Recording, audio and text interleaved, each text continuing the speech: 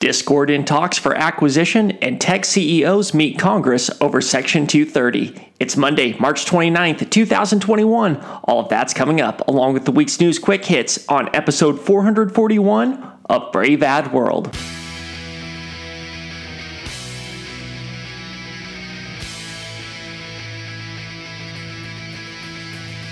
New consumers, new media, new strategies. This is Brave Ad World.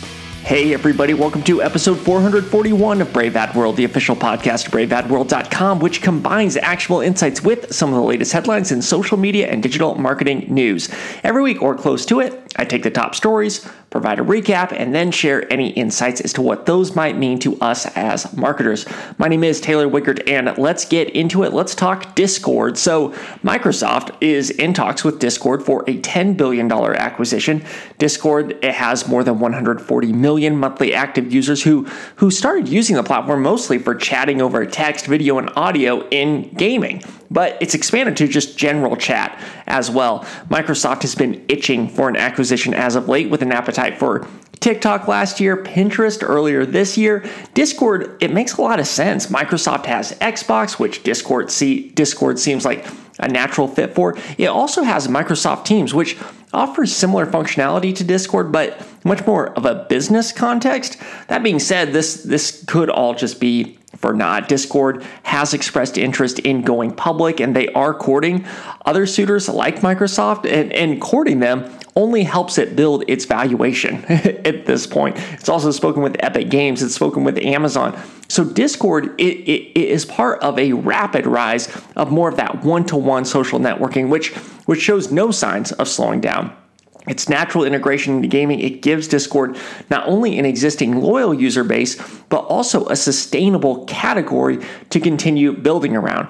Like I said, the acquisition makes a ton of sense for Microsoft, but I could very easily see them going an alternate direction and just becoming a public company altogether. They kind of have the wind at their back at this point. All right, let's talk about Section 230 and tech CEOs. So Section 230 has become a pretty hot topic over the last year for a lot of different reasons. But one thing both sides of the political aisle agree on is something needs to be done with it. Members of the House Committee on Energy and Commerce, they met with CEOs of Facebook, Google, and Twitter this week to discuss the role of their platforms in the spread of misinformation and extremism, as well as the immunity Section 230 grants them for content shared by users on their platform. Let's take the CEOs one by one. Mark Zuckerberg of Facebook has notably come out for some regulation in some form, especially if Facebook has a say in what that regulation is. Specifically, Zuckerberg is open to transparency reports on what has been removed and instituting requirements for misinformation handling. Both sound great on paper. They make a lot of sense on paper, but they also create massive barriers to entry for new platforms, even though Facebook has said regulations should be dependent on platform size. Alphabet CEO Sundar Pichai said repealing Section 230 would make handling misinformation more difficult, but did favor regulation and clearer content policies for the handling of different types of content. Then we have Twitter CEO Jack Dorsey. He said he'd like users to have more control over how algorithms give them information, and expressed a desire to decentralize content moderation, something Twitter's actually actively been working to test for the last couple of months or so. And there are currently 7 different bills being considered for handling Section 230 before Congress right now. They range from outright repeal to less extreme, more just tweaks to Section 230, less extreme measures. So either way, the bipartisan concern for it means there's probably a good chance of something happening. No one is really on the side of big tech right now, which is very interesting from where we were maybe like 7 years ago or so. Right now, everyone is really looking to them and seeing what is wrong with these platforms. So it's going to be interesting to see what happens over the next year or so in regards to Section 230 and just tech regulation in general. All right, that's it for the week's main story. So now I'm going to dive into the news quick hits, where I'm going to hit other stories that happened this week at a high level that I didn't discuss earlier. So the NFL, they're getting ready to stream more than ever over 11 seasons starting in 2023.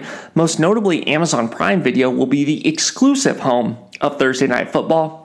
CBS will show all football games on its streaming service Paramount Plus, and NBC will do the same for Sunday Night Football on Peacock. The news, it's pretty huge because football is one of the few lagging reasons for traditional TV plans. Not only could this continue to accelerate the rapid expansion of cord cutting, but it could also shift more ad dollars to streaming.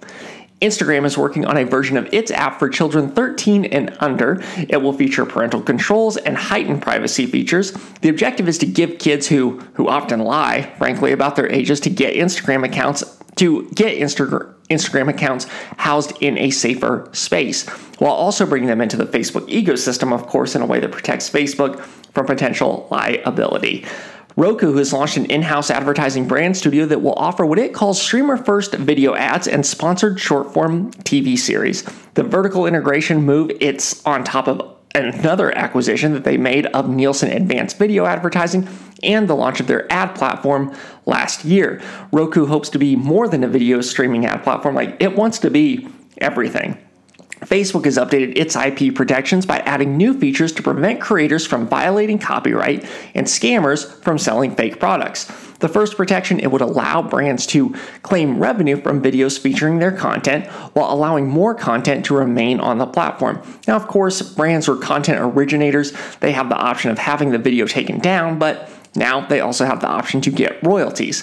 To help stem the flow of fake products being sold, brands can now find similar items to what they're selling to find potential trademark infringements. Slack had kind of a weird rollout this week for a new feature called Slack Connect. It lets users direct message people at other organizations. After announcing Slack Connect, it became apparent that the tool could also be used to harass individuals by allowing chat invites to contain customized messages. That email with a customized message meant there was really no way for users to block unwanted messages. Needless to say, Slack removed the option for custom messages within invites to chat, and the feature's been reworked. Google's cookie alternative, Phlox, will not be launching in the EU at this time because of conflicts with GDPR. GDPR, it requires users to give express consent when their data is collected and processed. Now, Google is still planning to launch Phlox in the EU, but it needs to figure out compliance. In the meantime, the cookie, it may actually have a longer shelf life in the EU than in other countries, as Google has really no replacement for it. All right. That is it for episode 441 of Brave Ad World. Before I let you go, I always want to hear from you. Send questions, send comments. Let me know what you like. Let me know what you don't like to braveadworld@gmail.com. I can be found on Twitter at TWiegert. That's TWIEGERT. Thank you so much for listening. Have a great week. Thanks for listening. For more, check out braveadworld.com.